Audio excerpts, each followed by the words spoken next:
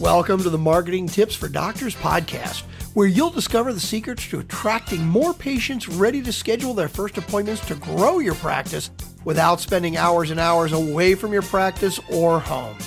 Hear how to boost your online presence, develop a strong rapport with each one to increase patient compliance while adding value and growing revenue.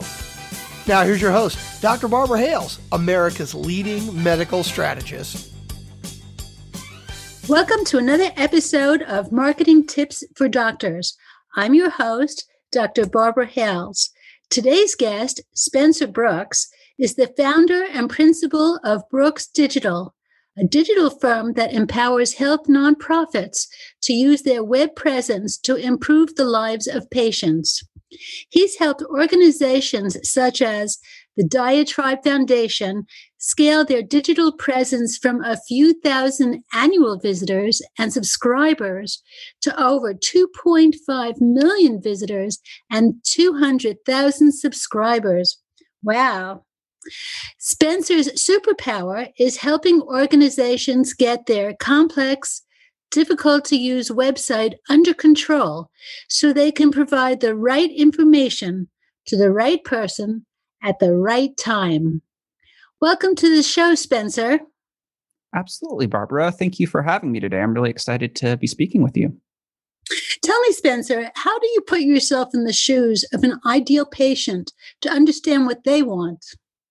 That's a great question, Barbara, because I think this is a very difficult thing to do. One of the things that I've found after working with a number of health organizations over the years, and really just honestly, anyone who's worked in a particular discipline or specialty for a long time, myself included, has trouble actually looking, if you think about like reading your own label almost, putting yourself in the shoes of someone who is maybe new to your specialty.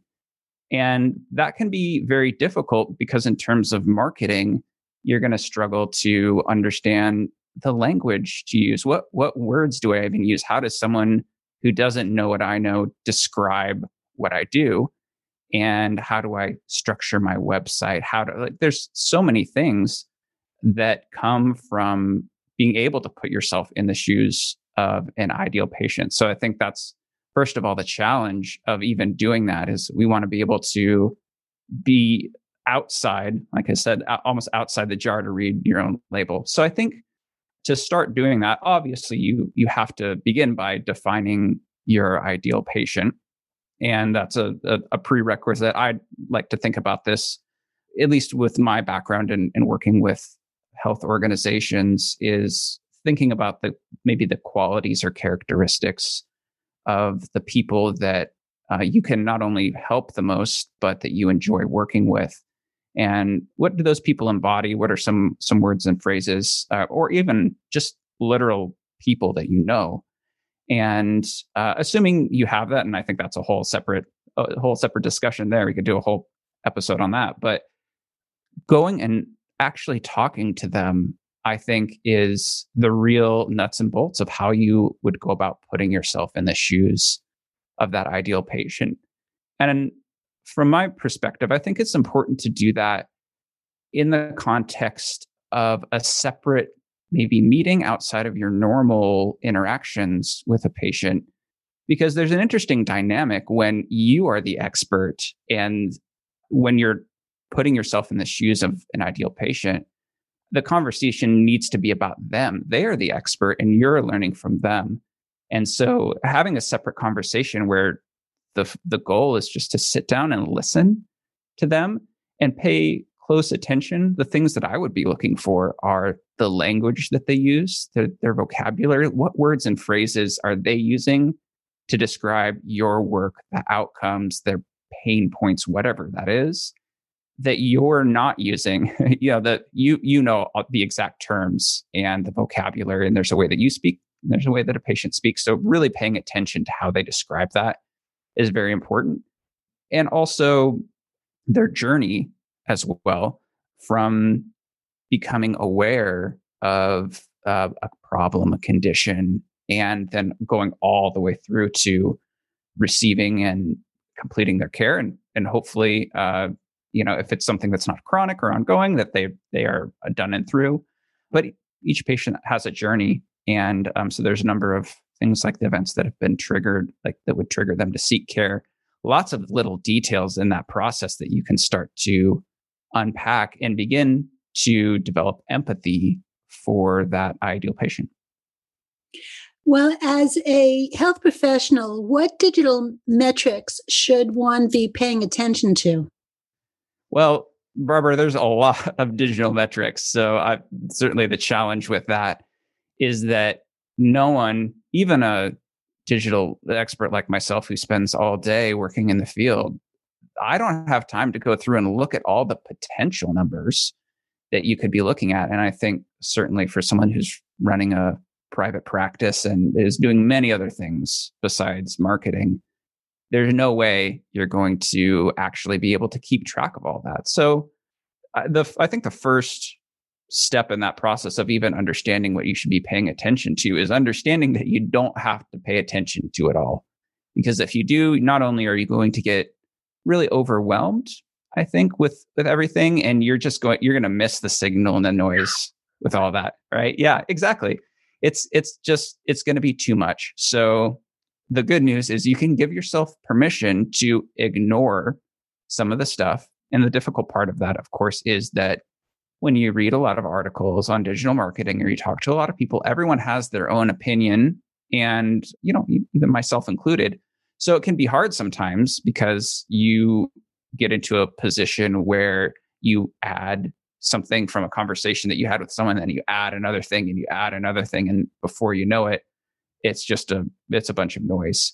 So to maybe simplify your way of thinking about this, I like to think about metrics in 3 buckets.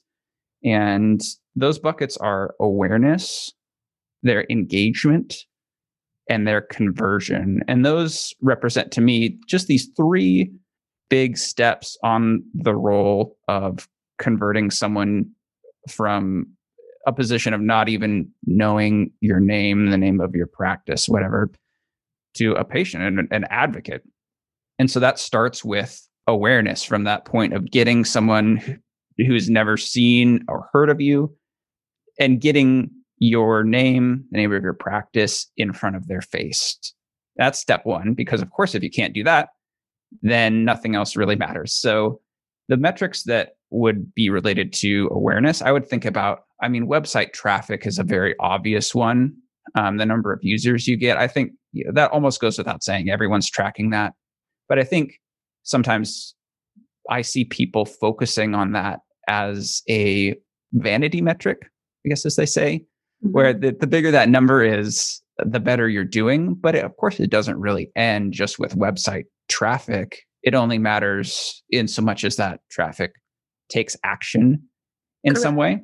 Yes, the percentage is so much more important.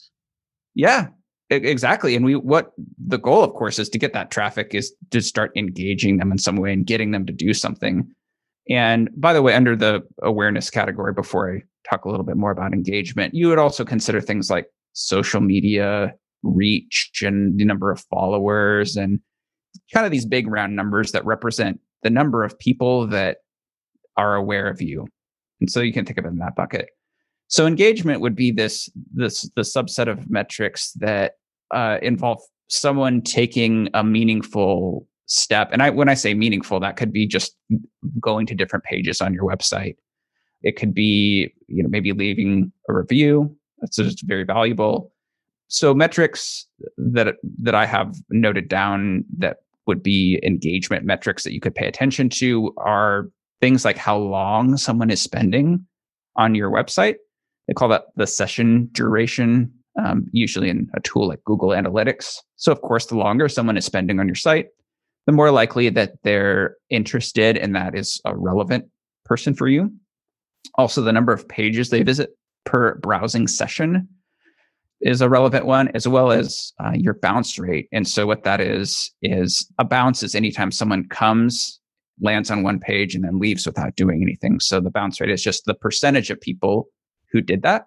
And the lower it is, the better. And under that, you might also group things like your email opens and clicks and things like that as well. And now I'm giving right now some examples of different metrics. And when I actually list them out, it's quite a lot. But my goal here is to give the individual categories and then some examples within those categories. And you can start to pick and choose. Maybe you're not doing a lot of email marketing. Okay, you can ignore that. Or if it's just something that you are doing, but maybe not doing well, you have my permission to ignore that and focus on a few things that really matter. So as I list some of these things, just keep that in mind. Again, it's all under the context of picking and choosing the things that are most important to you. And then finally, that leads into the conversion metrics, which are the real things that you want people to do, the ultimate goals. That's going to be someone scheduling an appointment, or it's some kind of lead, right? It could be a smaller step, but still something like subscribing to your email list. That's another type of conversion. Maybe it's not the ultimate thing that you want someone to do, but it is that tangible step of someone going from maybe this visitor, that's unknown, unnamed visitor, to someone that you have a name and their contact information. And so to recap, awareness, engagement, and conversion are these three buckets that you can think about your digital metrics inside of, and then start to choose a few of those that match the marketing channels that you're using and seeing some success with. And I think that'll hopefully give some heuristics to think about how you might approach this complex web of digital metrics. One thing I would like to point out now for our listeners is that Google gives us 2 fantastic and free gifts that anyone can avail themselves of. The first one being Google Analytics, so that you can do some study or analysis, evaluation of your website and the people that are coming to it. And another is called Google Alert.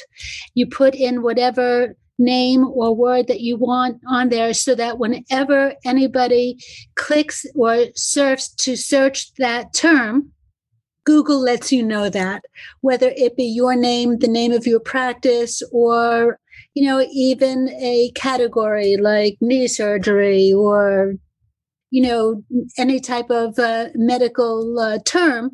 And whether it's from social media or whether it is anywhere on the web, you become aware of it. This way you can respond to it, and you also see what's trending. Those are some fantastic resources, Barbara. And I think the great thing is that a lot of these things are free. So, you don't have to pay a lot of money for them. I know that, at least in the space that I work in, if for example, with nonprofits, even some of them, and if you're listening today and you know a nonprofit provider, or maybe you are one, there's free, a lot of these analytics tools. For example, Hotjar is one that allows you to add heat maps onto your website. And actually, even if you're not a 501c3 organization, you can still get a free account there. You just don't get all the perks and the pluses. I'm not sure I understand. Sorry. I'm hearing Siri there. I was like, wait, you don't understand? Oh, sorry, Siri. That's okay. Siri doesn't have to understand, just our listeners. That's right. That was great timing. So as I was saying, Hotjar is a tool that will allow you to add different things like heat maps to your website, as an example. So that's where you can see how far people have scrolled down a page on your site and maybe the things that they've clicked on. And those are very useful pieces of information if you're trying to understand where your website might be a little confusing or what things people are actually clicking on. And maybe more importantly, what things are they not clicking on? And that allows you to it gives you some tangible feedback so you can improve your website. And it does a lot of other things as well. You can set up polls and surveys and all kinds of useful goodies if you care about that sort of thing. But that's free as well. And that's something that I would point out. And for nonprofit providers and any other nonprofits, they do get quite a lot of free advertising money from Google AdWords. And so if you are a nonprofit provider, I'm sure you're aware of that. But there's my point being that there's actually quite a lot of free resources, and you don't necessarily have to be a charitable organization to get at it. So and that's great information to know. Tell me, what role does website accessibility play in marketing your practice? I'm glad you asked that, Barbara, because website accessibility is it's a question I hear a lot of people asking me about, but there's so much unknown around that. Like, how do I make my website more accessible? Is it even important? And I think that what you have to consider, and especially for any type of provider, private practice, you need to consider the patients that you're seeing. So as an example, a client that Brooks Digital has worked with is the Vestibular Disorders Association. And so symptoms include vertigo. So what we absolutely don't want to do when designing a website with someone that has vertigo is we don't want moving elements on the screen. We don't want sliders and these animated things happening on the screen, because someone who's struggling with being dizzy is going to have a real hard time navigating that website, right? And so, you might not think about that, but you really have to consider your patients. And particular, if you're sitting in a specialty that's going to give you a lot of clues, maybe start thinking about, well, okay, if I'm maybe a diabetes educator and my patients have diabetic retinopathy, are they using screen readers? Can they actually see the site? And there's so many considerations like that. Just pulling up examples from organizations that we've worked with, right? No, I agree with you completely. There are certain applications that you can use where when they click on the site, it actually reads it to you, so that it eliminates that difficulty in seeing altogether. Yeah, I'm glad you mentioned that too, because you can take these tools and start to actually use them as if you had a disability to see how someone would use your site and where those maybe some gaps lie in that. And so obviously the tools that you use are going to depend on the disabilities or impairments that a typical visitor might have when they visit your website. But I also think it's just a good practice in general to at least be cognizant of.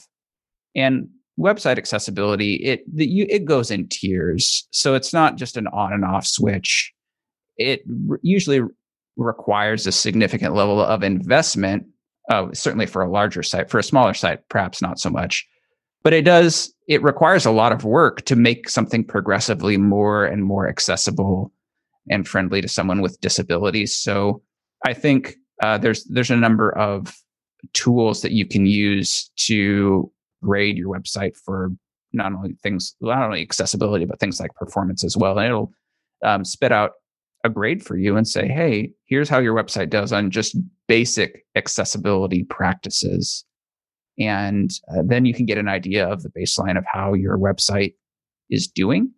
And those tools aren't a be all end all for accessibility problems. So I would still encourage you to think about medical conditions that visitors may have. For example, an automatic tool might not catch that the contrast on your website is pretty low, and someone that has vision problems could have issues seeing that. And you still need to consider things like that. But honestly, just being aware, I think, of that possibility is a great first step. Sure.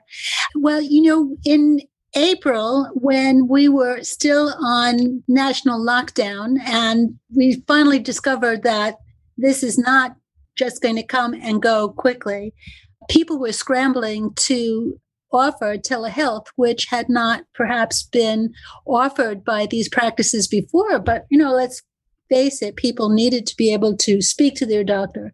And so the various associations and regulations said, okay, you know what, for the time being, until you get started, we're going to suspend like HIPAA regulations so that you can actually speak to somebody, that you could go onto a website or FaceTime and get to offer your medical advice to people who are suffering before becoming HIPAA compliant. But as time goes on, obviously these restrictions and guidelines are going to be reenacted. So how do you ensure your digital marketing is HIPAA compliant?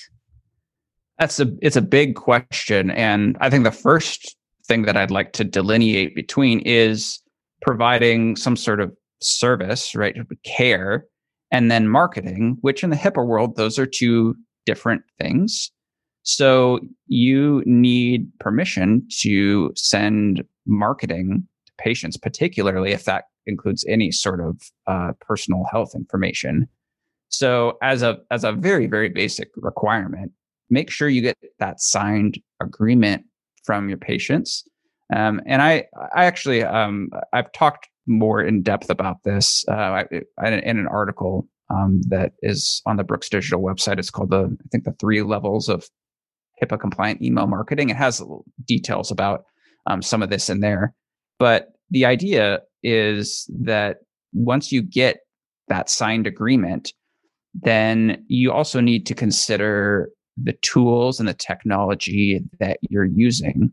Because, for example, you could have someone in your EHR system, right, where you have all their data in there, and that's going to be HIPAA compliant, or it should. But as soon as you pull someone's information out of that and you put it into, say, an email marketing program, well, now you've just transferred it to a whole separate container, and that provider may not necessarily be HIPAA compliant. And so you have to be really careful with those sorts of things because where you put that information and how you push it around between your systems, it matters. And there's a lot of technical details about that.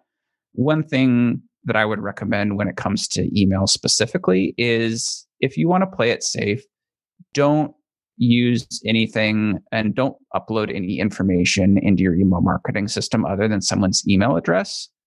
And that way you'll play it safe because there's not any first names or last names or addresses, whatever. There's nothing in there aside from a person's email address. And that will help protect you. And if you do want to start using someone's personal information in any form, then there are certain email marketing providers that will be HIPAA compliant. I think Powbox is one of those. And then you can use a platform like that to start sending marketing emails to them with that are HIPAA compliant. But those are just some ideas on making your marketing more HIPAA compliant, specifically with email. But I would encourage any provider listening, if you want to start marketing and you haven't received permission from patients, then go back and see if there's a few that might be willing to sign those agreements. And you can, of course, specify to them that, hey, I'm not going to use this to spam you or with a bunch of stuff, right? This is all under the assumption that your marketing is delivering some sort of value to patients, useful information, things that are making their lives better, as opposed to being primarily just about me, us. And I think a patient would appreciate that. So those are some ideas on HIPAA compliant marketing, and it is a complex subject. And like I said, there's some more information as well that I've written on the different levels of the email marketing ladder that might be useful for those who want to dig a little deeper into that. Sure. Do you recommend that doctors get involved in video marketing of their services that they provide? Oh, that's a wonderful idea. I love that because I'll back up and say that any medium that is like this, like a podcast like this, you can hear my voice. Video, you can see someone. That's developing a personal relationship. And from my perspective, that's so much more valuable than just a website or articles or things like that. Those things I think must exist. I think they're the cost of entry because you still have to send someone, you can't just exist on YouTube, probably. Anyway, you usually are going to have people who might be watching these videos as part of a greater journey to decide to give you a call or book an appointment.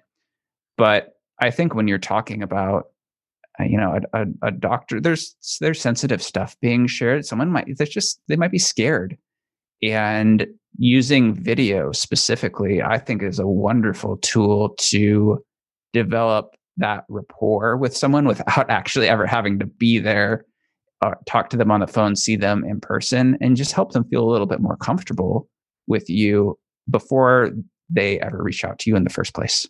Absolutely. And medicine really does lend itself towards creating videos because, every procedure that you do, every person that you feel is a candidate for a particular procedure, you can walk them through the process. If you have medical devices, you could show the medical device on the screen and how it works, including giving pre-op and post-op instructions on the video.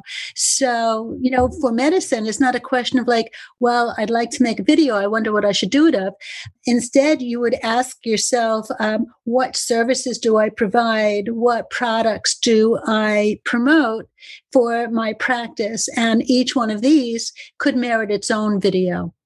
Absolutely. I find it fascinating that, for example, the number of videos of chiropractic adjustments on YouTube and the number of views that they have, it's shocking to me.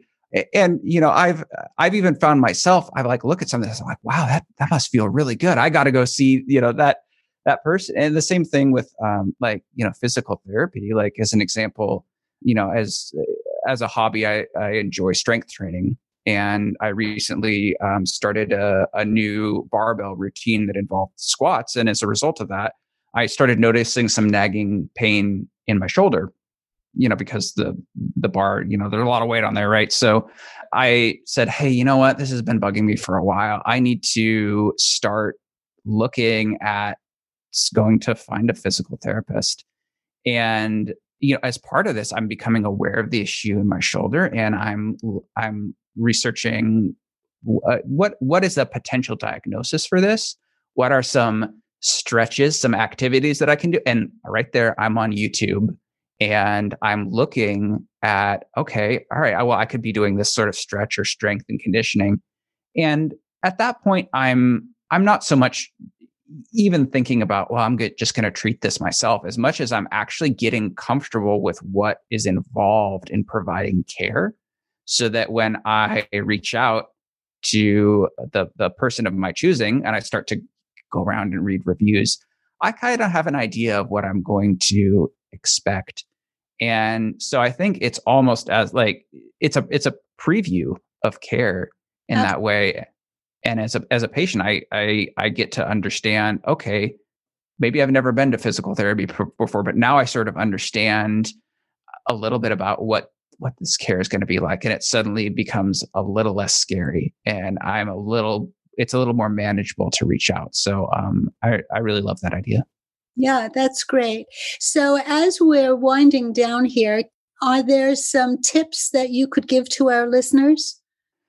I think I'd close with maybe one controlling thought around this. And we've talked about a few different things. Well, maybe I'll cheat in two there. But the main one is pay close attention to your patients for your marketing cues. I think it's so easy to get caught up in our own way of thinking about our line of work. And whatever the structure is in your head, whatever patterns of thought, that map probably doesn't match the map that is in the head of a potential patient, of that ideal patient. So I think successful marketing for doctors and for providers is understanding the map that's in the patient's head, and then working to bridge the gap between what they know and they don't know, and getting them to you. So that starts with listening to to that ideal patient for your marketing cues. And the other thing I'd mention is for those who might know a nonprofit provider, or you might be one of them. I talked about a little bit about digital metrics. And in fact, really for anyone, you can benchmark your digital presence even within Google Analytics to get an idea of how well your stats are doing. So when you choose your stats, you can say, hey, this is how well I'm doing. For nonprofit providers and other health organizations specifically, there are industry benchmarks, and that's the area in which I operate. So I pay close attention to those things. You can go to the Brooks Digital website, and I outlined and I took a look at the data specifically for nonprofit providers and said, hey, here's 10 digital benchmarks that are substantially different.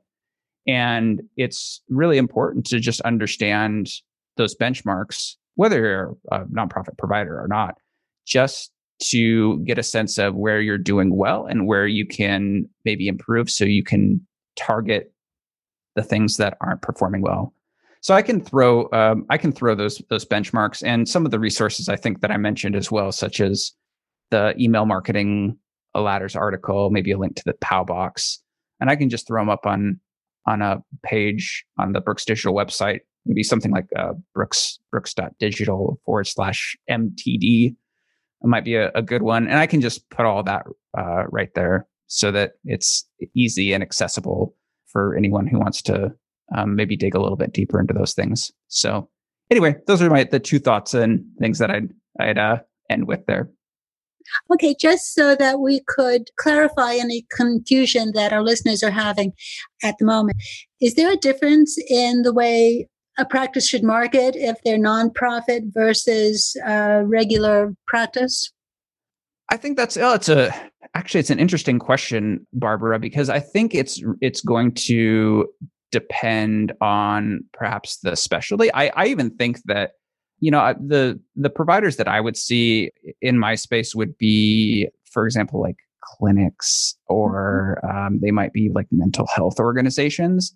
And I think whether you're for-profit or nonprofit in that sense doesn't matter a lot. I think funding, however, does really matter, because if you are a nonprofit, then you might seek to raise money just outside of fees and billings, for example. And so that whereas the for-profit finds it more difficult to get people to just volunteer to give money. Exactly. Yeah.